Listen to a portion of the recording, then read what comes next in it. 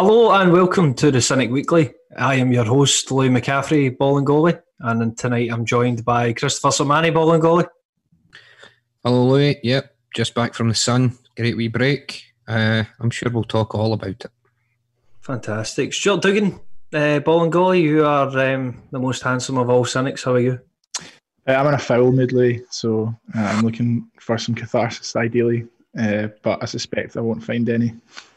I think it's going to be quite a hot debate tonight about my main man, and your brother, your elder brother, yep, wiser brother, Ian Dugan, Bolingoli, of course. How are you, Ian? I'm just livid, but I'm happy to be here. Thank you for having me, Louis. Thank you. I'm fucking livid. Double Dugan. We need to mention that, Louis. Double Dugan. Yep. Dugan squared. It's good. It's good, aye. Listen, Ollie, Bolingoli, BB, Dugan, DD. Absolutely shite. You need to lift it. That is fucking shite. It's all right. Fine. It's off to a bad start, but we'll get there. Listen, where's my left back? The answer's Spain. So, Bolingoli, obviously the news broke yesterday that Big Mad Bolly decided to go to Spain for a night. You know, he's got a bit of cash about him. He was bored. He didn't get to play the Hamilton game. The boss gives him a couple of days off. He thinks, right, you know, book a wee flight, wee commercial, a wee Ryanair, and jump over to Malaga for a night. We've all done it. What's the problem? Well, let's preview the next game then. Yeah. Are you insinuating in here flies with Ryanair, Louis? Come on. Sorry, I thought this was the podcast of the... What's the word again? I thought this was Paul Carlin's Finer Things. Sorry, excuse me for a second. Have to clap the wrong one. Let's be honest, we all fly with Ryanair. Right, so obviously the news broke and it's massive news. Bolingoli has taken himself to Spain and he didn't quarantine when he came back. He was obviously in about the squad and he had been tested just like the rest of the team had been tested twice.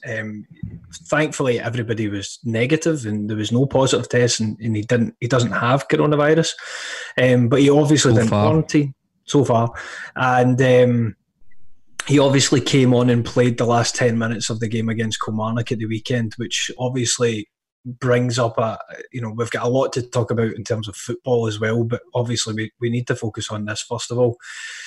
Subsequently, obviously today, it came out, Nicola Sturgeon spoke about it at our briefing, and our next two fixtures that were meant to take place, one tomorrow against St Mirren and Aberdeen at the weekend, both have been postponed. He's fucked it. He's fucked it massively. I think everybody is rightly very, very angry about the whole thing. Me and Stuart were having a wee laugh before we started recording that I was going to back him and say how amazing he was. I can't. I think he should be sacked. I know it's not an easy thing to do, and there's a lot of kind of legal ramifications to it and things like that. But I think it is gross negligence of the worst kind, putting lives at risk essentially, and I don't want us just to sell him. I know there's the business aspect of it and you want to get a transfer fee and all that sort of thing. I think if ever there was a time to take a kind of moral stance on it, and kind of do the right thing, I think it would be, personally, I would just sack him. I would terminate his contract and deal with the legal ramifications of it.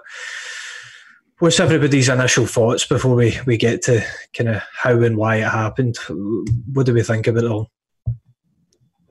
Who's going first? I'll go first because I have to be completely honest that when it was Alan that messaged in a WhatsApp group about this last night, and my initial reaction was that I laughed because it sounded so absurd. And I laughed and I said, what a mad bastard. That's absolutely wild. Why would anyone do that? And then quickly, and then over the course of until now, it's just sunk in more and more, the sheer scale of it. Not only, as you rightly say, there's the very obvious negligence of the breach of the Scottish law, like all the kind of COVID sanctions that were in place. The fact that he's broken the trust of the manager, his teammates, all of these things. No one really knows why at this point, but there's probably no reason that can justify that. And then you're now in this position where not only has he put everyone at risk from potentially contracting that virus, but we're in this position now where we've got these 2 games postponed. We're going to have an absolutely ungodly fixture list, congestion-wise. The next time we play a league game, we could potentially be 11 points behind Rangers, because I believe they've got the lunchtime kickoff for next, whenever the next set of games is, the 20-something. And the amount of pressure that's going to put on the players for the rest of the season, the amount of pressure that's going to put on the board in terms of getting the recruitment right, because you're going to need to have a robust squad that can handle playing 2, sometimes 3 games in the space of a week. And it's a real butterfly flaps its wings situation where seemingly this innocuous, what's Big Mad Wally doing? That's wild. Why would anyone do that? Is now going to become this massive, massive thing for our season. And more than anything, if you want to take it to the real nth degree, can anyone really see the season getting finished if today Scottish football in general has been put on a yellow card? Do you really see us getting through, if we can't get through 2 weeks without at least 9 high-profile breaches of the rules, can you see us getting through the rest of the season without another that would potentially lock us down again? So it's really, really serious, and it's so incredibly frustrating, because I was talking on the agenda yesterday trying to approach things with a bit of pragmatism, because I felt like there was very quickly a real negativity coming in and around the squad after that poor performance at the weekend, and you just never foresee something quite as bad as this happening so quickly. Trying to possibly piece together the motivation, and as you say, Stu, it starts off with, is he going away for a night with his missus? Number one, I can't understand how he got to Spain.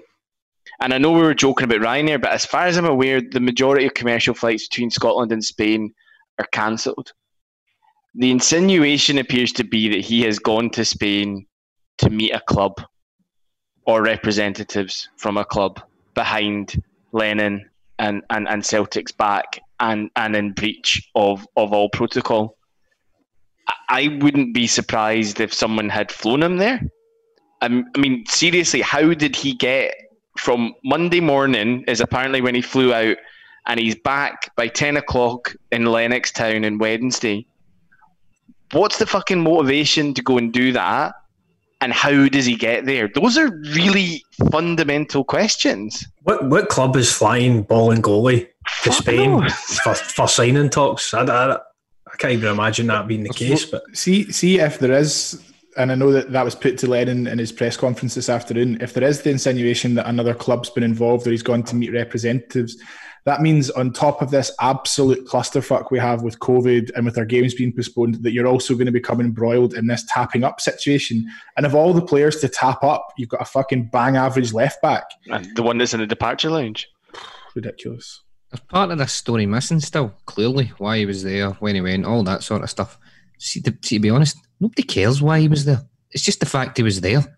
The fact of the matter is, apart from maybe Christian on the WhatsApp, who thinks his ceiling's high enough that we should persist with him in some way, the vast majority of Celtic fans had, just given up hope that he was ever going to be a player for us.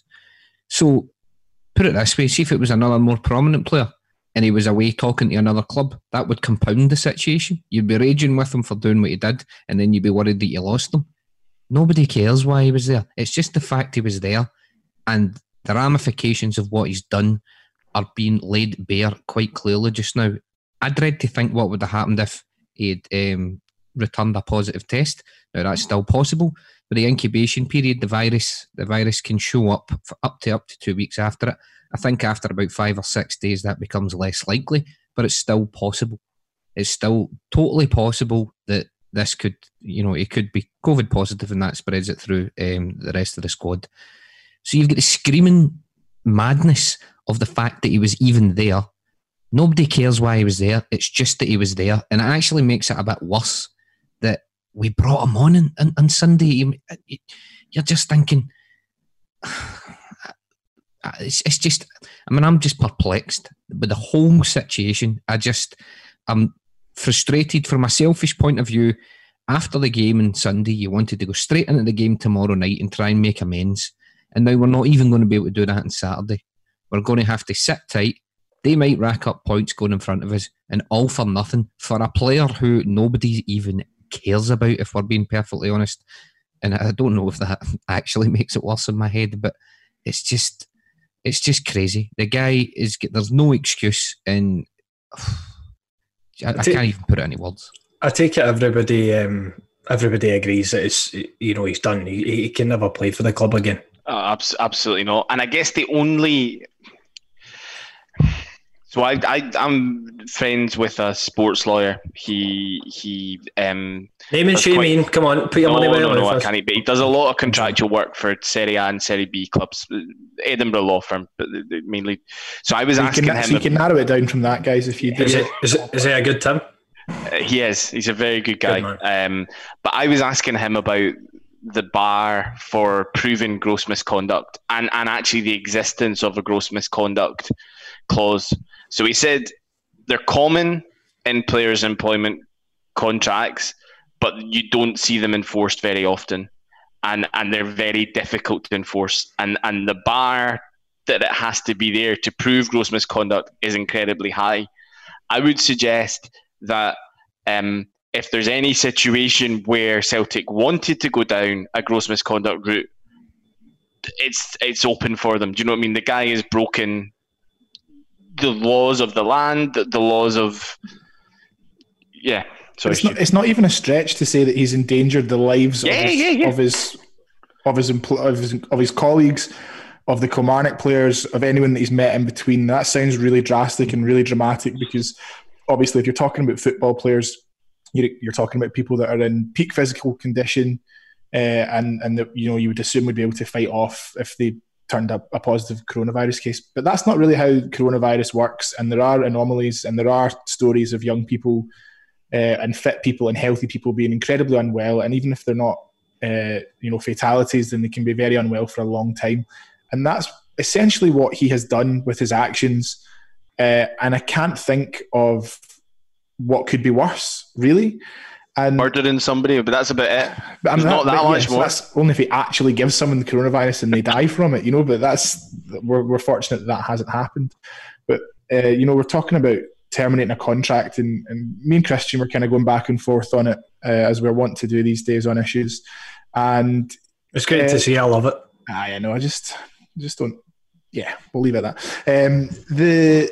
I just think that whatever would come from that, and I don't anticipate that being a smooth process, either legally or financially or anything, but I kind of feel the same as you, Lee, that I just think that the club has to take the strongest possible action, and not only because of the extent of the offence or the extent of the breach, but to show the other clubs that Celtic as an institution are taking the problem of COVID seriously, to show to the Scottish Government that they're willing to take the process seriously, and to show to the fans, because there's been a lot of rhetoric about Neil Lennon as well and all this, and that he's in some way to blame for this culture, or that why were the players given days off? Well, the players, JP confirmed the players were off Monday and Tuesday, so they've just played a game on Sunday, they're off Monday.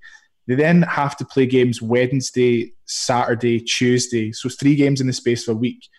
I think there's a case to be made why they can be given a day off when there's an opportunity. I don't think that's completely out of the question. But the notion that Lennon's just like, boys, you're off for 2 days, go to Spain, or like booking a ticket for him or something like that is fucking insane. And yeah, I've lost my train of thought. I'm just so annoyed. But but the point that you make there about the players being off, having 2 days off. I mean, I'm curious to see what everybody's thoughts are on that. I mean, personally, there's been so many rumours going about. It's wild with rumours about loads of different things, like Ayer being in Norway on the Monday. I don't know if that actually happened or not. These things about players in nightclubs and like all this sort of thing, or not in bars, sorry. But there seems to be all these rumours going around, which I think speaks to possibly a wider issue, which I want to come to in a bit. But on the point of players having 2 days off, is that fine? I mean, personally, they finish the game on Sunday, and then that's it. They don't report back into training until the Wednesday. I mean, I don't know if I'm just looking at it through certain tinted specs because of the performance that we then saw on the Sunday, but this was after the Hamilton game. After the Hamilton game. Yeah. So I would suggest that when you look at the fixtures we've got coming up, and as I say, we can talk about what the implications of these 2 postponed games and trying to fit them in. Realistically, this was Celtic's only free midweek, probably until Christmas.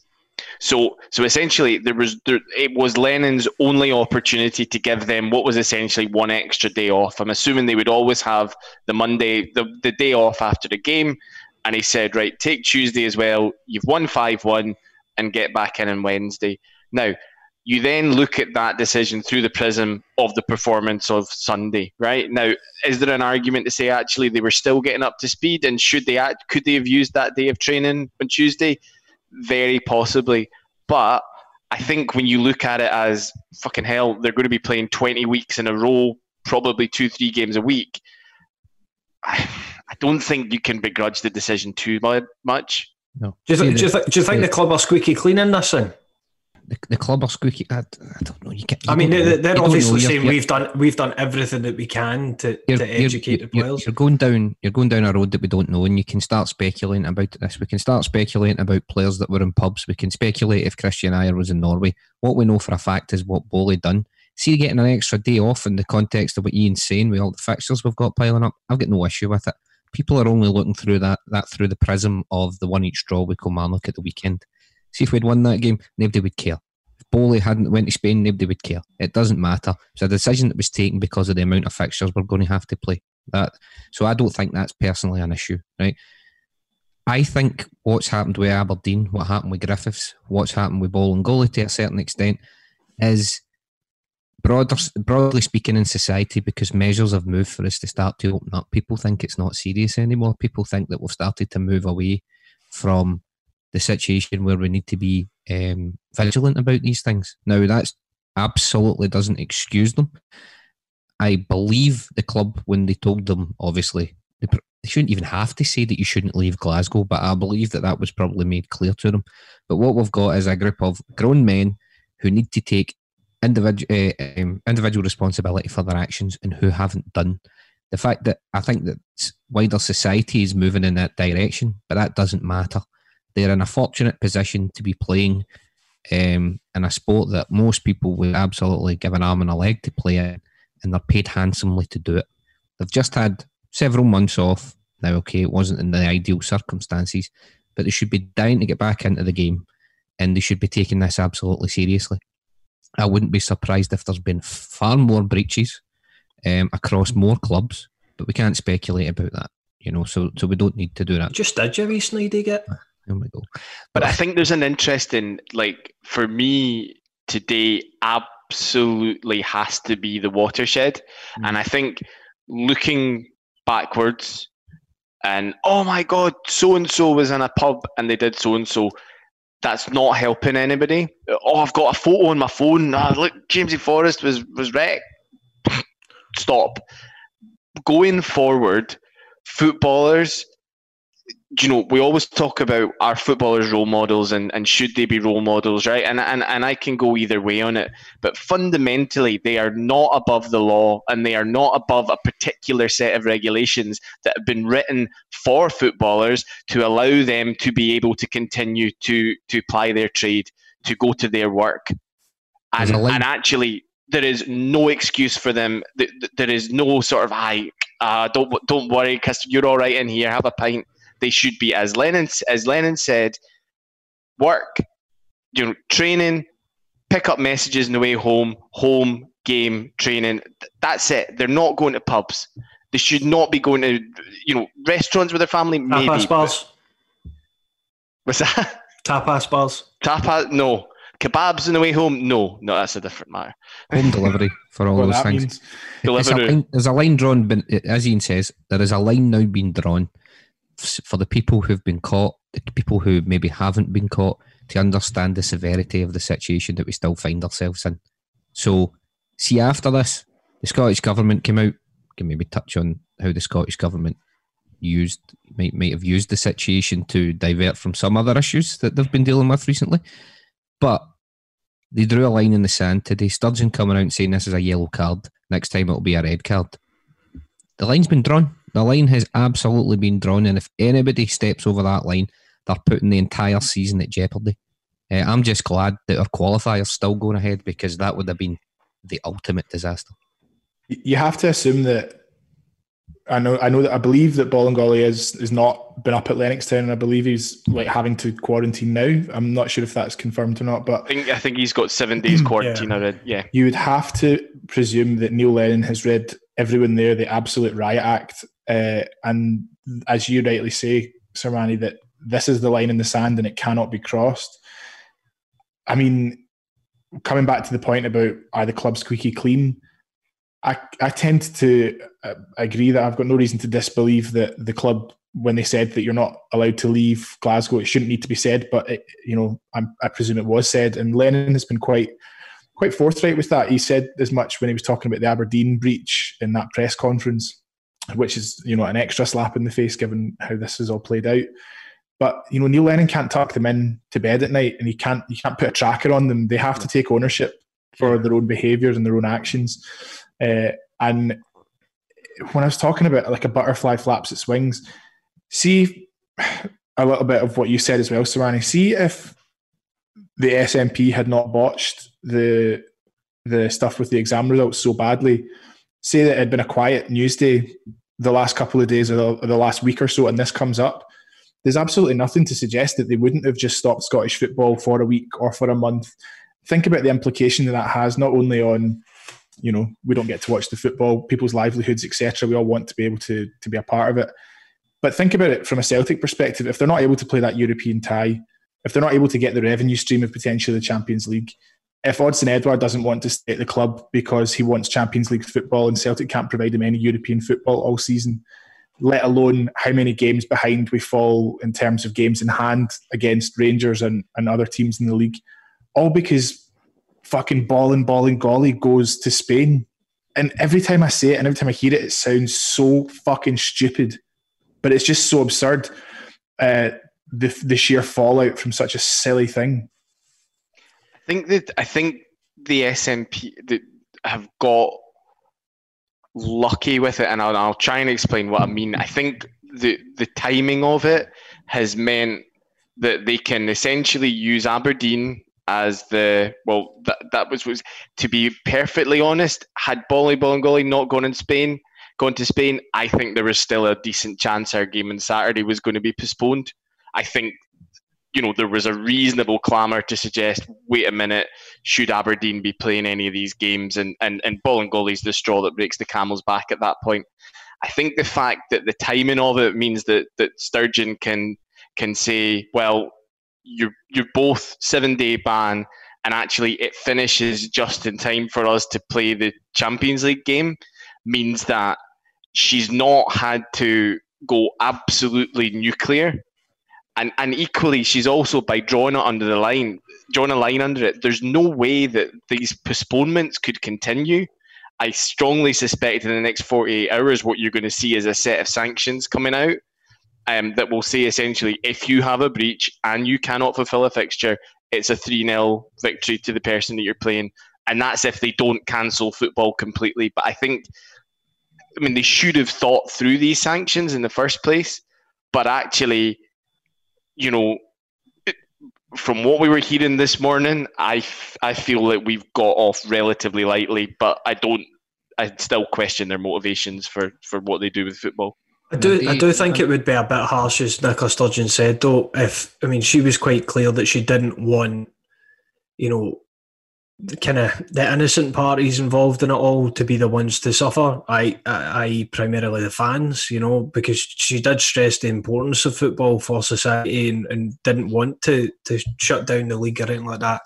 I just wonder if it comes in with some of the other kind of rules in the game where, you know, if clubs have been, if it can be proven that clubs have done everything in their power to prevent it from happening, if they've done everything and had everything in place, but one individual, because at the end of the day, that's what we're talking about. We're talking about one individual that decided to fuck the whole thing for everybody. It would be harsh, I think, for the club and for the wider game to then be punished because of one person's actions. There is a near precedence for it, though, and I can't believe this is going to be the only time I get to talk about cricket on the night on the Cynic. So here we go. But so the Test cricket has been played in these bubbles, and so the West Indies and Pakistan have come over. Essentially, they live at the hotel in Old Trafford and play the games there. England are playing in Southampton, and Jofra Archer decides, instead of travelling straight to Old Trafford, has been told to, he wants to fuck off home for the night and go to Brighton for the night and see his missus, presumably. And that genuinely, like they were saying, that in terms of the revenue, that could have cost the ECB £40 million because it jeopardised the whole thing. So you've already seen that these one fucking stupid action, and they were so clear, and he got banned and was back and is playing. But, you know, the potential consequences were so severe. So how can they not? I mean, and I know I'm not saying they're all cricket fans, but it was fucking front page news in every sport when he did it. That's that because it's cricket.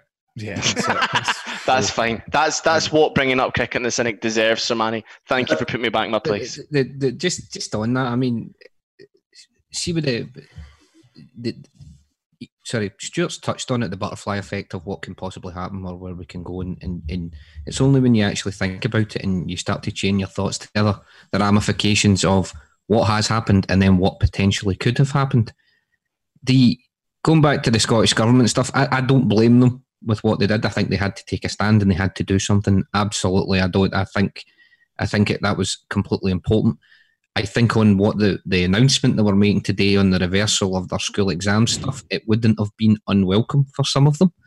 But I think that what was said, though, was important. It was really, really important because, see, as supporters, if we're having these thoughts where we can extrapolate how dire situations like this can be to the game and how it can be to the finances of Scottish football and the livelihoods of so many people, I think it needs to be battered into the skulls, not literally, of a number Jesus, of strong language there, Somani. Not just Bolly, but the Aberdeen players and any players who's hitting the boozles instead of just doing that train, game, home thing that they should be doing. This is still a dire, serious situation that we're here, and people need to get that through their heads. Today, for Scottish football, hopefully we don't see any more of this happening again, because to be perfectly honest, the tipping point is the words they used, and that's what it is. Listen, I don't want to make the whole thing the Bolingoli show, because I don't think the asshole deserves it, to be honest with you. But has anybody else got any points they want to make in relation to it before we? So the only thing I was going to say, and I think I've probably just sat and done the sums, and I think I'm probably now right with Stuart on actually that we should just be going down the gross misconduct route. Get up, you Christian. Yeah, get up, yeah. We spent £3 million on Bolingoli. So from a financial perspective, you could argue that as an asset, we would want at least that back or more. The way that Bolingoli performed for in the second half of the season, non-existent, and his performances in pre-season wouldn't be worth £3 million. We probably have in the region of £3 million of wages to pay to Bolingoli, if you assume that he's in the region of somewhere to £15,000 to £20,000 plus a bonus structure. That's £3 million down the fucking drain. And do you know what? Unless whoever's meeting him in Spain is going to give us £2 million tomorrow to get him off our books, then just get him to fuck. I also just think it's important for the club, when we're talking about the actions of an individual, I don't want to sound like I'm repeating myself, but it is the actions of an individual. And if you can distance yourself from that individual by saying He's fucked up to such a degree that we will happily take the financial hit. We don't want anything to do with this. We want to run a tight ship. We want to take this as seriously as possible. And that is this individual who's made a catastrophic error of judgment. And so they now have to deal with the consequences, not us, the club. And I think that that's an important step to take. And I think that farming him out on loan or selling him, trying to recoup money is not a good look. I still gave him man of the match in the reaction for the Commander game. Or just you did give him man of the match because you love the bants, Louis. That's why you gave him man of the match. See, to be perfectly honest with you, see if there's legal ramifications around getting rid of him in gross misconduct. Just put him in the reserves. I mean, the guy's not going to play for us now. It's a question of time when he leaves. There'll be few tears shed over that because, to be perfectly honest, he's not performed. Draw a line under it. He's now done with the club. We need to get our ship in order. Scottish football more broadly needs to get its ship in order. And this has to be a harsh, harsh lesson for the club and for everybody else involved in the game because you don't want to be sitting. You want to be sitting here slagging the team for their performance on Sunday like we did on the reaction and looking forward to putting that right tomorrow. Whereas now we're just sitting, just bemused that we're in this position. Well, let's kind of get to that. I want to talk about the Kilmarnock game and actually talk about it from a football perspective. But first, as you said there about getting our ship in order, I've got a real worry. I must admit, I feel as if we possibly need this break of a week. I think this club has it's had a false start to this season, as far as I'm concerned, on and off the pitch. I think Celtic have become a bit of a mess right now. I know we won 5-1 in the first game, but the performance wasn't, it could have been better. We've had the Griffiths stuff, we've now had the Bolingoli stuff, there's loads of other rumours flying about. There was... we've not really done much in the way of the transfer window. It just seems like, are we actually serious about the whole going for 10 in a row thing? Do we really want to win this league title? Because we don't want to win 10 in a row. So the only... People, do you know what's something? They're not fucking taking it seriously. Calm down. We all do need some perspective. I'm going to mention Strunai's father at this point because it was probably about 48 hours too early, and it's probably still 48 hours too early, but he had a kind of a take a bit like Louis that actually at this point the break might do them some good, and they're going to play the games that are rearranged at a point when they've bought better players and have a stronger squad. Now, I thought that was a pretty hot take, but I was just like, Louis, you're not by yourself. The big man did not take the temperature of the room before he fired that message, and I'll tell you, because I was fucking up to Heido and I did not appreciate it. I think that it's all just... I'm mostly concerned about the knock-on effect of Celtic chasing. I think it could go one of two ways. I mean, you've seen time and time again that the last thing that Rangers do well is hold a lead, or they're always one for a bit of a bottle crash. So if you give them this lead, maybe they won't know quite what to do with it. But it's an open goal for them. I mean, can you imagine? It's everyone's worst case scenario that you would be 11 points back like 4 games into the season. And I just think that the way we saw last season, who knows what will happen in terms of seismic global events that can bring seasons to a close, or just bizarre factors that you would not have anticipated.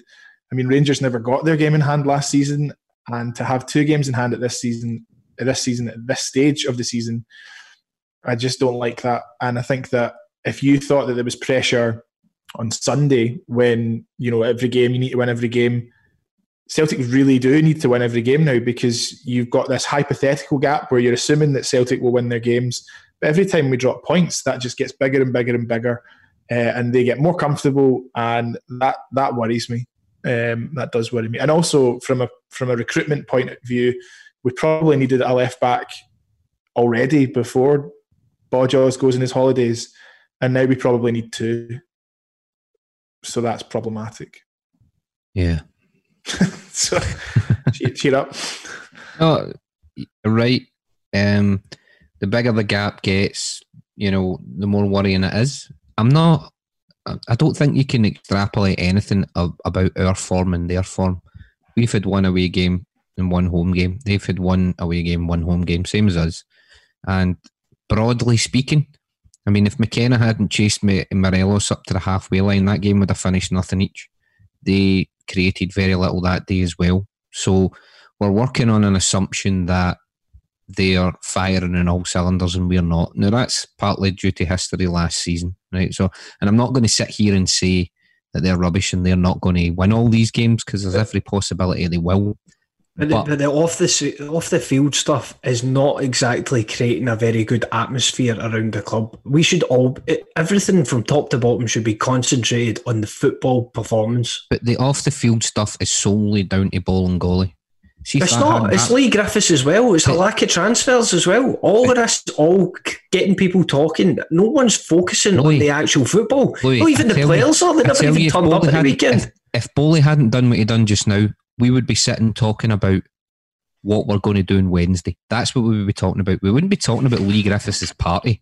We might have been talking about signings, but we'd heard that we were back in for Tony and Ajeti. Lennon said he was wanting to go for a centre half. We would be talking all about this. We would be talking about the fact that we needed to sign players. Yes, right.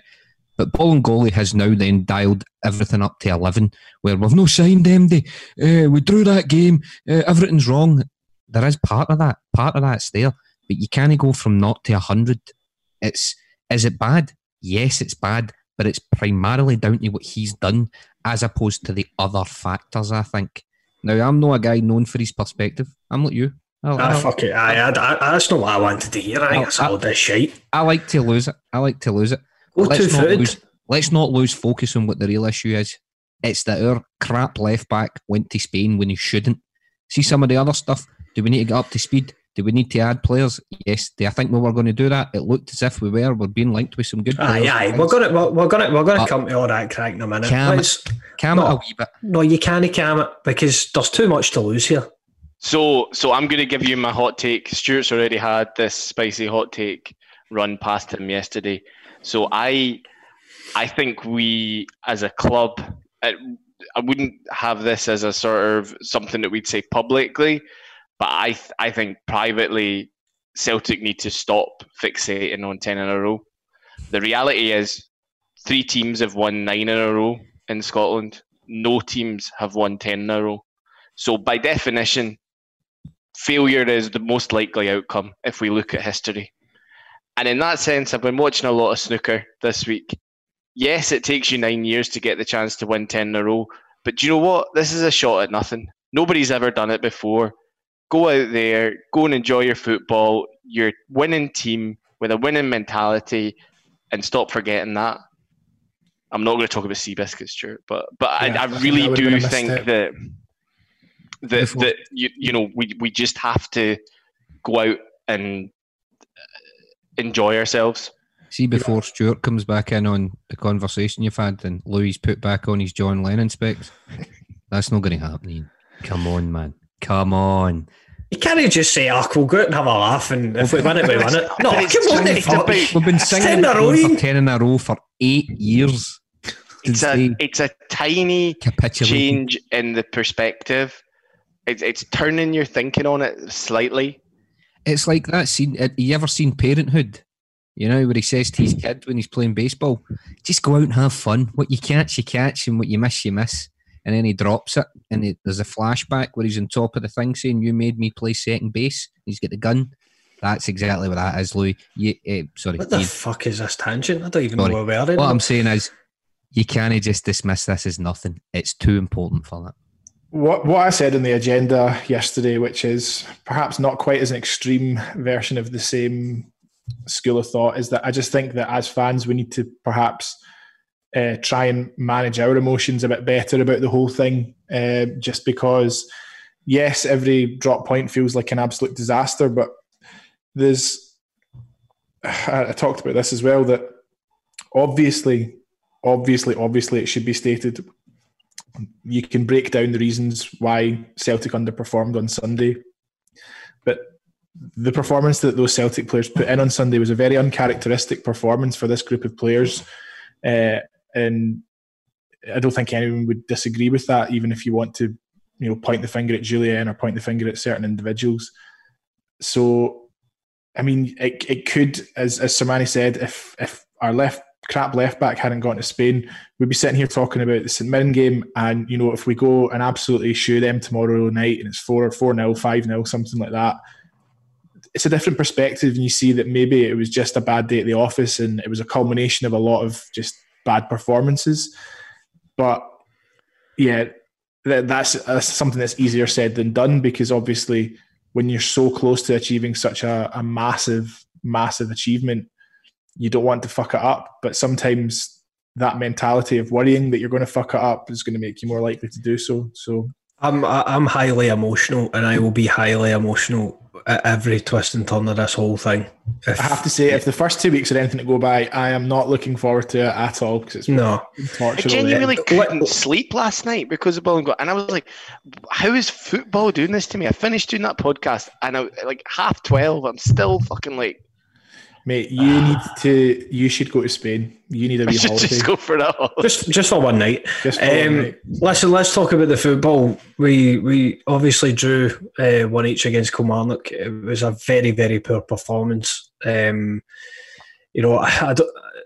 General thoughts on what was the reason? What I mean, it was such a terrible performance that it looked like a bunch of players who were not interested in being there. They had no desire to win the game, to change the game when it became 1-1. And I was really shocked. Like, even me and Sermani were doing the reaction, but it wasn't until the next day that I was actually quite angry about it. This is pre-Bolingoli's holiday news. Like, I became really angry about it the next day because it was so gallingly bad, and it just seemed like a team of players who couldn't be asked. They were all taking the Ian Dugan route and just, for hands. I think in hindsight, it's because they were all absolutely smashed on Monday night and hungover on Tuesday, and that was hungover. Maybe Bolly brought some absinthe back. He might have done. I mean, I'll say a couple of things because we were on the reaction talking about it. Why did we lose that? A completely and utterly lethargic attacking performance coupled with our centre half struggling with an aggressive striker. That was it. I think, yeah, and I think it really came down to a failure of attitude, and there is potentially, a sort of a feeling that we could turn up and the best 11 will win out on the day. Fundamentally, what we came up against was a really well drilled Kilmarnock team who had a very simple plan and executed it highly effectively, and we didn't. We did very little. We did change the system 66 minutes, but we never changed our attitude. And actually, that was the fundamental thing that was missing, was a desire to go and win. As Stu said yesterday, it was a sort of shock when Christie scores so early, and you're like, oh, maybe this is going to be okay, but it never felt right. I do put that on the players. I don't think we should have had enough to beat that team. Yeah, I don't think it's the first time that Celtic have encountered a stubborn team of hammer throwers that just want to sit in and be well drilled and be well organised and frustrate us and blah, blah, blah. But, over season after season after season, it's just something that we're used to by now, and we always kind of find a way. There's always either an intensity that wears these teams down to the point where they lose concentration or they just physically can't match us, or there's a bit of individual brilliance, and that was just kind of lacking from everyone. Individual magic, Christopher Gallagher says. The same thing that I've said, but with different words, so hopefully you'll appreciate me saying that. There was just no spark, no creativity, and as Ian says, just a poor attitude. Even, it was so frustrating at the end of each half. when Celtic were just knocking the ball around outside the box. There was no penetration. There was no desire from anyone. As I say, that's incredibly characteristic of that team. So I can't really point to why suddenly you get that. And also, as Sermani says, if not for Julien's fairly catastrophic handling of what should be quite straightforward defending, you probably get out of that game with a win. But you can't leave that sort of stuff in the lap of the gods, and you can't leave that stuff to chance, because if it's not a defensive error, maybe it's a bad refereeing decision.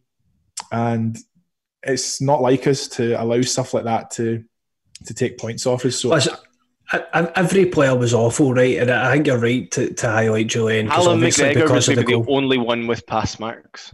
Yeah, I mean, and like a very, very, very low bar. I think Big Barkas came in obviously for his first start, and you know, as Sermani said in the reaction, all he really had to do was catch a ball and roll it out to the centre half. What must he be thinking? He's come in and he's like, "This is a fucking zoo. What is this absolute shit show I've signed on for?" Exactly, but you know, Julian. You know, do we have to be concerned about Julian? I mean, this isn't the first time this has happened. Do we keep our faith in him and hope that he changes, or should we be looking at replacing him? So last night we recorded the Celtic bracket for the weekend, and it was centre backs, and it was like the ridiculous to the sublime, and talking about, well, I guess 6 of the 8 of them are up there with the best Celtic centre-backs of our lifetimes. And we were talking about the sort of sums involved in buying them and the attributes, and frankly, we could probably get any one of the 6 in to just come and give Julian a fucking talking to, because it's almost like kryptonite for him. He's a very classy defender. He can do everything, and he does it really well. But he comes up against a big lump of a striker who stands in front of him or backs in, and he doesn't know what he's doing. And I feel like, honestly, get fucking Bobo on the phone and talk him through, toughen up a little bit. I don't think he needs to go, and I don't think he should be replaced. But we should be getting him the right coaching. Ayer and Julian have got the same weaknesses, and I think that's the problem. Now, if you we've been linked with Shane Duffy, for instance. If you put Shane Duffy next to either one of them, you're probably going to be able to handle aggressive situations better. I know that's quite crude and simplistic, but you've got 2 centre-halves who've got a lot of attributes. Both of them, Julian can play phenomenal passing out from the back. You know, Ayer can really build play from the back, drive it forward. But the 2 of them have a kryptonite when it comes to Scottish football, big aggressive dumplings up front. And you know, and I maybe was a bit critical of Kabamba on the reaction, but I said he wasn't a good player. But seeing the overall scheme of things, he's not really. I mean, he's like Cosgrove, he's like Lyndon Dykes. These guys are designed for one thing: to lump the ball up to them and they kind of push about centre halves and try and knock the ball on. That's what they do. When they're so common in Scottish football, when you struggle with them, that's a problem. Now, if you've got somebody who's more comfortable dealing with them, playing alongside Ayer or Julian, I think that you're more able to kind of counteract and deal with that, and I think that's what we need to be looking for. I mean, I know you 2 are brothers, but they 2 are like the Chuckle Brothers sometimes, Ayer and Julian. I mean, even Ayer looked as if he could just go, you know, that daft noise a gal does.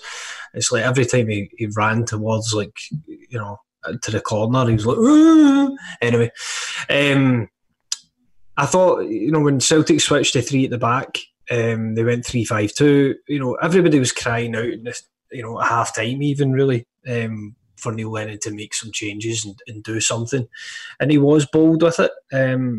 As Gal said on the reaction, you know, in the group chat, he was bold with it. He changed the formation. He went 3-5-2.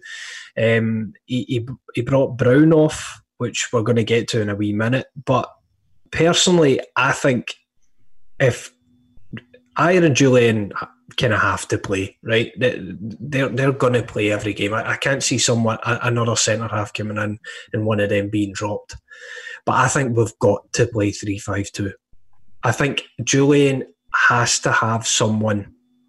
He has to have somebody either side of him to protect him, because he's far too vulnerable with either somebody running in behind him, or he's just clumsy and he goes in when he shouldn't go in. And I think you mitigate that a wee bit if you have three at the back. We done it. We changed to that formation in January this year for a reason. It wasn't working, the 4-2-3-1. It wasn't working at the time. We put a lot of thought into it over the break, and we changed it. Went 3-5-2, and we played the best football that we played last season. You need a wing back as well. Don't get me wrong. I know there's other. I know we need to do something in the other positions to make it work. But I think if we don't, and we have the two of them as two centre halves, Julian especially, everybody knows how to play against him now. I think he needs help, and I would have a lot more faith in both of them if there was a third in there. I think El Hamid is perfect to be in there. I always think El Hamid looks assured, and I never worry about El Hamid when he plays. Obviously, he's got his injury problems, but we've been linked. We're going to come to transfer rumours shortly, and we've been linked with Shane Duffy. That might be the type of guy that we need in there. Somebody that's just no nonsense. Somebody who's a leader that can, lead Ayer and Julian. Although they like to think themselves as leaders, I think they're a pair of fucking donkeys half of the time. So I think we need to go 3-5-2. Criticism. That's what we need. Does anybody agree with that? I mean, I agree with you. I think there's every indication that Lennon would like that option. Certainly the way that they're pursuing not just one but two strikers implies that he would like the option of having two strikers to call on. The only thing that I want to see is that if he is adamant with that, then you need to sort out the recruitment in the other areas, because obviously there are issues as regards who plays wing back. James Forrest is not particularly equipped to be a wing back. Jeremy Frimpong is ideal for that sort of situation. You can't just try and fit everyone in. You have to try and pick players that are going to fit those positions properly. The 3-5-2 was very successful. Celtic were pretty ruthless. They played some great football at the start of this year, end of last season. And it was come up, they worked on it in Dubai because it was seen as a solution to problems that they've started to have, whether they were stagnating a little bit in the league or whether they were struggling to get, if Rangers had their number, for example. That was kind of the plan. I was pleased to see him make that change. People that were shouting for him to change at half-time and stuff like that, there's no reason that first 11 that he picked should not have been able to break down that Kilmarnock team. But he gives them 10, 15 minutes. It's not working out, so he makes the changes.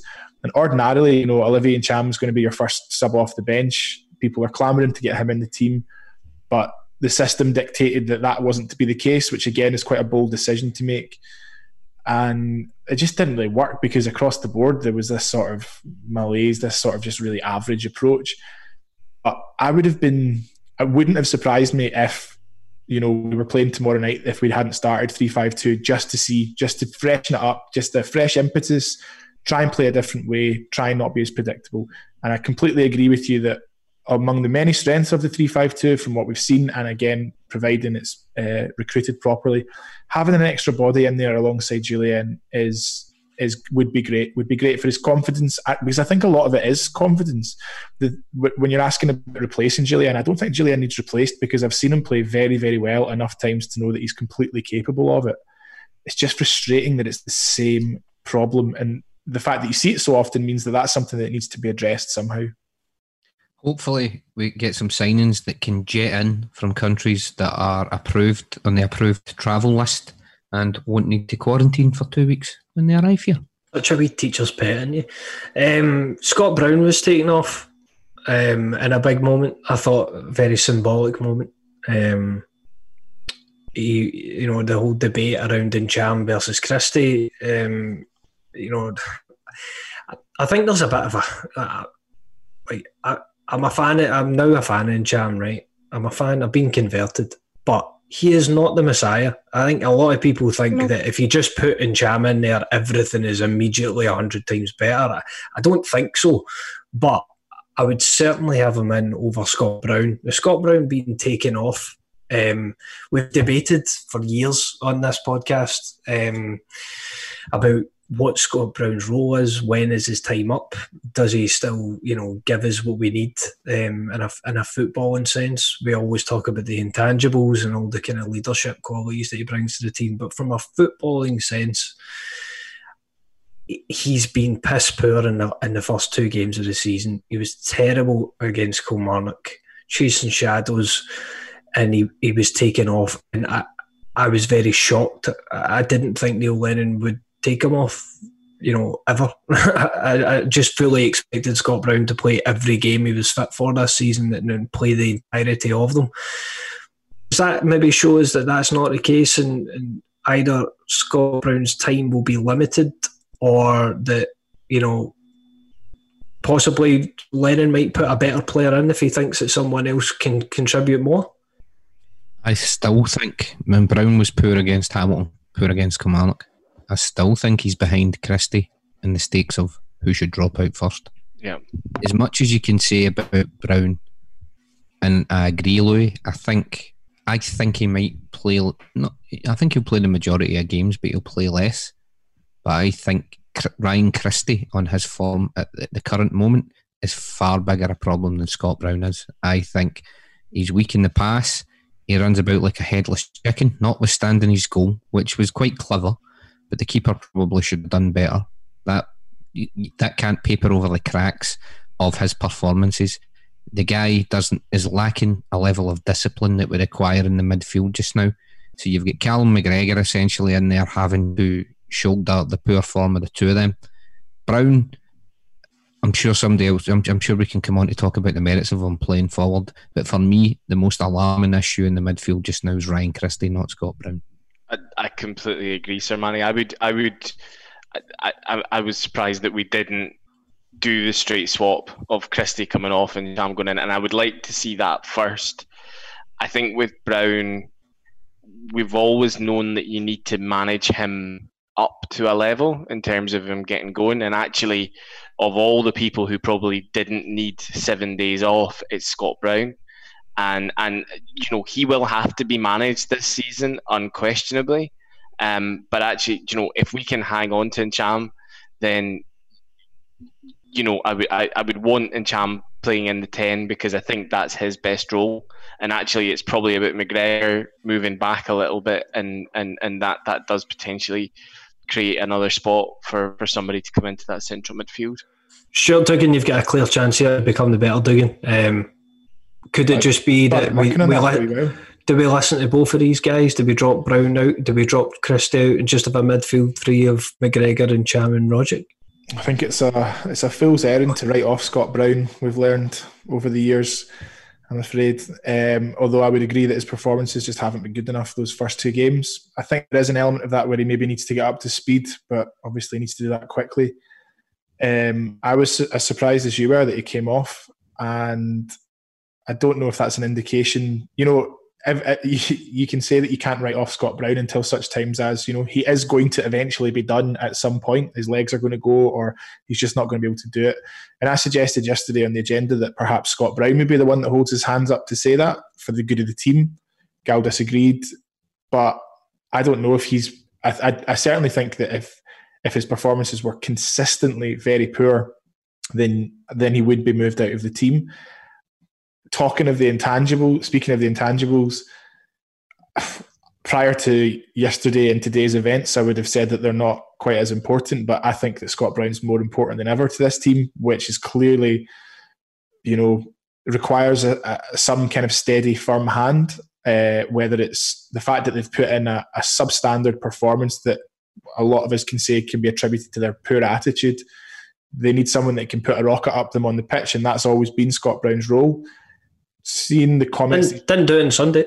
Didn't do it on Sunday, no. Although Kieran did say, I was going to say, being at the game, that the only player that he heard verbally saying we need to pick up the fucking pace was Scott Brown.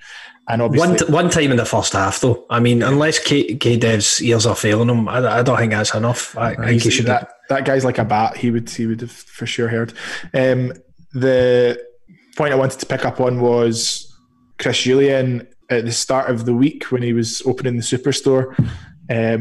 He's a much better model than he is centre half these days. Was talking about the impact that Scott Brown had on him as a captain and how he's never had a captain like him.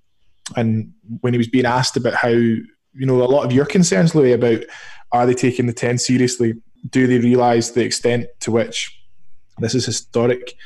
And he made it really, really abundantly clear that Scott Brown has very much made that clear.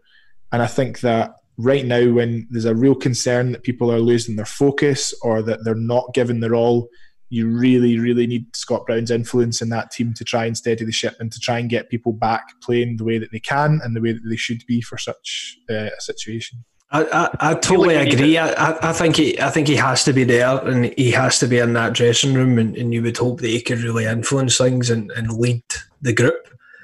But I used to say that I think Effie Ambrose should go and work in the superstore. I think he would have been great in the superstore. Scott Brown, I think it's time for him to take a new role and be on be in the dugout. Be in the dugout and be in the dressing room, get the boys fired up before games. But I think when it comes to being on the pitch, from what I can see in the game so far, from pre-season, the first 2 games of the season, he offers nothing in a footballing sense. Nothing. It's far too early. Wait a wee second there. Wait a wee second. No, I'm getting into food. I'm going for it. Fuck it. No. You managed to flip-flop in the same sentence. I agree. He's got to be there in the dressing room. He's so important to the team. But off the pitch, I just don't want him across the white line. In the dugout. Now, I'm going to give you an out here, Louis, before Stu comes in. I'm going to give you an out. One player to save the season. All aboard the Luke emotion. Am I right? Oh, well, that's why I left a gap in my centre midfield there, Sir Manny. I was setting you up for that. Perfect. So where's he going, Sir Manny? Yeah? Where's he going? Who? Fucking Luke O'Connell. You brought him up. Where's he going? Straight into that central midfield. In place of? Christie. And Cham's still on the bench. That'll go down well. That'll go down well with his agent. I agree with the concerns about Ryan Christie as well. He's been enormously frustrating to watch all through pre-season and then those first 2 games, and the goal did very much paper the cracks. I suspect that the reason that he was left on was because, I don't know, he'd had that moment of brilliance and maybe they thought they had another one in him or something like that. But it is frustrating when you've got a player of Ncham's quality and just how readily Ryan Christie coughs up the ball. It's very frustrating. I wouldn't write off Scott Brown yet, Louis. I think you've been undone by that a couple of times in the past. This is brand, though. This is brand. I've got to be right at some point. You know what I mean? Well, that is unfortunately true. That like a stopped clock, eventually Scott Brown will be done. And that's And do you know what? Some members of the Celtic Twitterati are really waiting for that day, and they continue to post that sentiment. Listen, regularly. There's some analytic people on Twitter that are absolutely dominating Christian, and it's great to see. Just before we move on from the central midfield, can I ask the Dugan brothers, whose opinions I hold highly, unlike Louis? Tom, now, I'm not too sure in your feelings on him, Ian. I know that you've got this kind of pining that Louis has as well for him, Stu. Romance. But the guy, I've just written him off, really. I mean, he'll get games at times this season, right? But there's some people saying get him fit and get him in to save the season. And I fucking love to get him fit. I've been trying to get him fit for years, but it's not going to happen, is it? It's just... I'm probably getting towards your feeling in this, Hermione. It's the fact that they don't even mention if he's injured. We can name 45 subs, but Rogic doesn't make the bench and he's not in the injury list either. And you're like, well, what's going on? He does feel like he's probably struggling to make the bench at the minute if we didn't have 9 subs. I'd like to make an announcement. I don't know what dialing it back coming off the Rogic train. I don't know what kind of vehicle it is that Rogic is. A racing car, the Rogic racing car. Something Rogic racing car. It's not a fucking race car, mate. That's the last thing. I'm giving him 2 more league games. See if he doesn't feature in the two league games. I'm coming off the bus, and I'm going to come off the bus. I'm pulling him out of it. I'm going to get in the driver's seat. I'm going to run him over. To be honest, you'll flip flop on that. Tam the Tortoise is not going to perform this season. Oh, he's been thinking about that one for a while. I just came up with that one there. I quite liked that. But Louis, that's it. You've already thrown him under the bus when it comes to Europe. Now it's official. That should be the name of the podcast tonight. Louis throws him under the bus.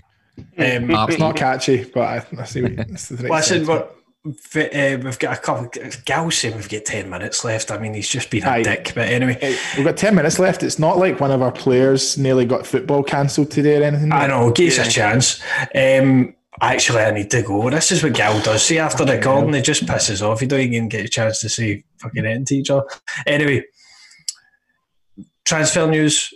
Apparently, Ajeti is close. Neil Lennon said that he's not actually in Glasgow, or he's not came to Glasgow for face-to-face That was the talks. absolute kicker at the end of last night, by the way, because that started off with guys, Ajeti's at the Blytheswood. It's all exciting, and it was about 11:45. They're like, "Oh, he's not in Glasgow." So we had Ajeti in Glasgow, Bolingoli in Spain, Ajeti still in London. You're like, "Fuck's sake." I mean, I think we should probably hold off on thoughts about Ajeti because it does look as if he's going to sign, which is positive.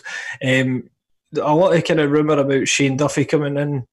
Neil Lennon said today to the press that he wants a centre-half in, or that they want to sign a new centre-half. Would Shane Duffy fit the bill?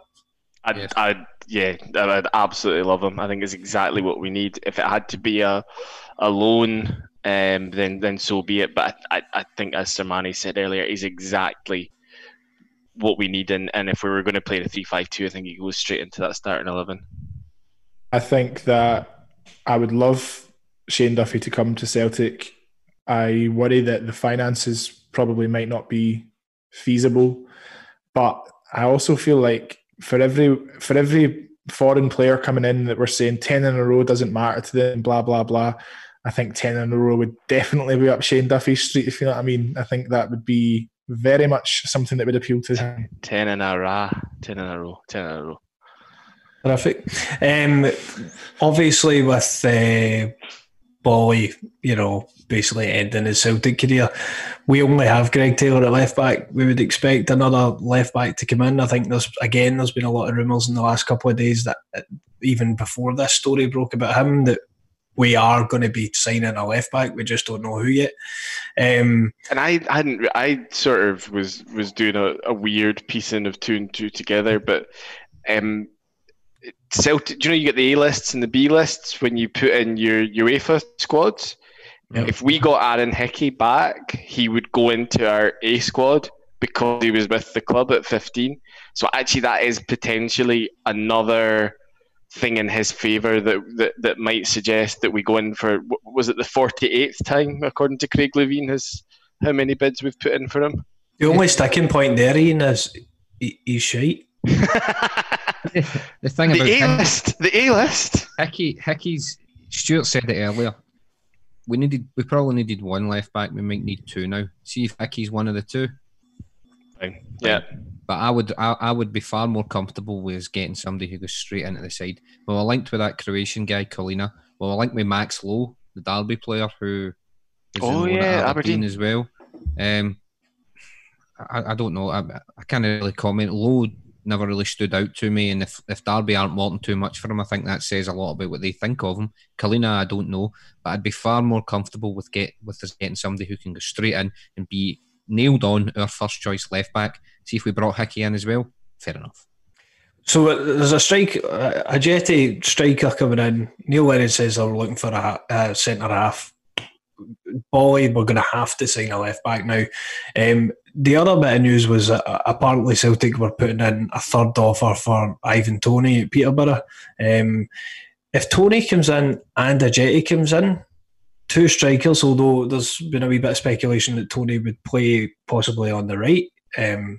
Again, I would imagine because James Forrest is just a bit shite now.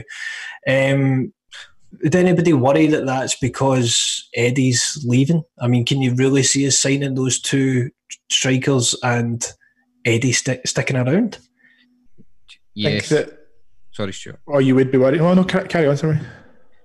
I think that I don't think that would necessarily mean that Eddie leaves. Now, I think that Eddie staying might be predicated on what we do in Europe, because you saw how annoyed he was with the Cluj game and the Copenhagen game. Let's put that to one side for a second. I think that when we got Eddie in, essentially it was to replace Dembele. And in a position as important as striker, I think, I mean, you can see what's happened with Tierney leaving and what we got in after that and the problems that's caused. But the focal point of our club, was Dembele and then it's Eddie. I think the club realised that they probably need to have the people in who are going to replace Eddie when he goes, which almost certainly will be next season. I mean, if he stays and we win the 10, Eddie's gone. Or if we don't win the 10, which isn't going to happen, he's going to leave in the summer. So see if we get Tony Ayeti in, fine. I don't think that necessarily means Eddie's going to go. That's not to say I'm not worried about it. Because of to become worried. Sorry, Stuart, were you going to? I was just going to say, largely the same sentiment, to be honest, that I think especially if, and from what I'd heard of Ajeti, that he can play on the right anyway, and then it was news to me that Tony could play on the right. I think that the fact that you're getting Ajeti on a loan deal is similar business to when we had Edward in on a loan deal. Gives you sort of two cracks at it. It does worry me slightly.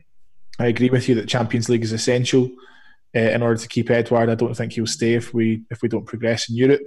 I do think that it maybe spells the end for Griffiths, because whilst it's been a bad couple of weeks for him, it's probably been a pretty fucking good day today that now there's a new public enemy number one in terms of lockdown breaches and in terms of professionalism.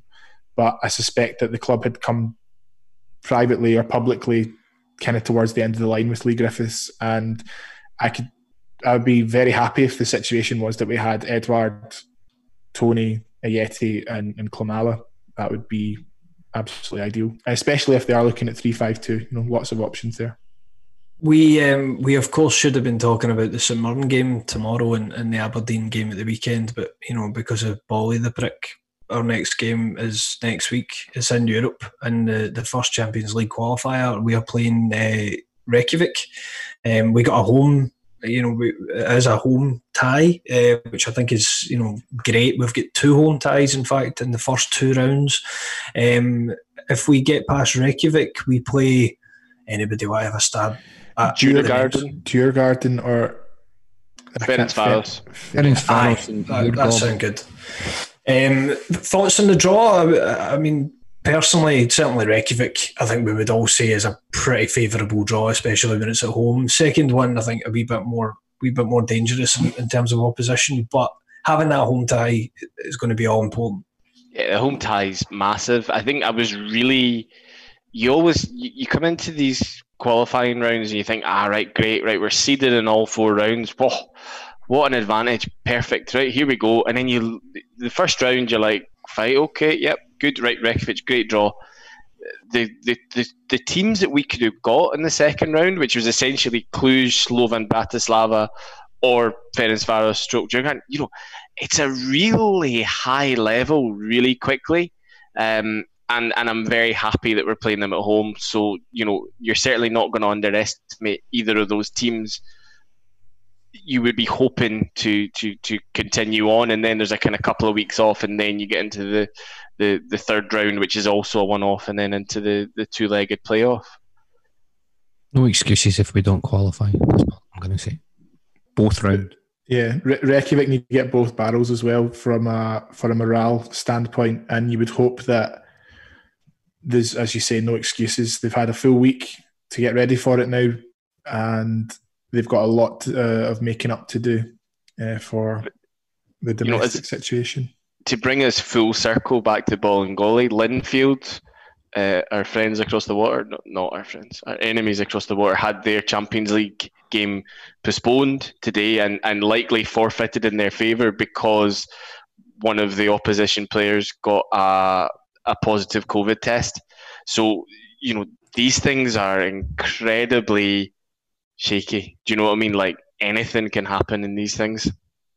Absolutely. We're gonna leave it there. Hopefully, hopefully when we come back next week, things will be a wee bit more positive. We might have actually signed a player, and Bolly might be sacked, and we can move on from it all. But personally, I'm still pretty worried about the current state of affairs certainly off the pitch, it's distracting from the main goal of the season. But it's been cathartic and lovely to speak to everyone. Chris O'Mara. Lee, thank you. Have a good evening. Thank you. Very formal. Stuart Dugan. Thank you very much for having me, Lee. It did help a little bit to vent some of the bile. Absolutely. Ian.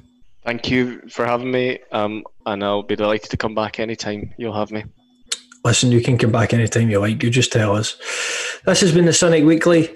We'll speak to you down the road.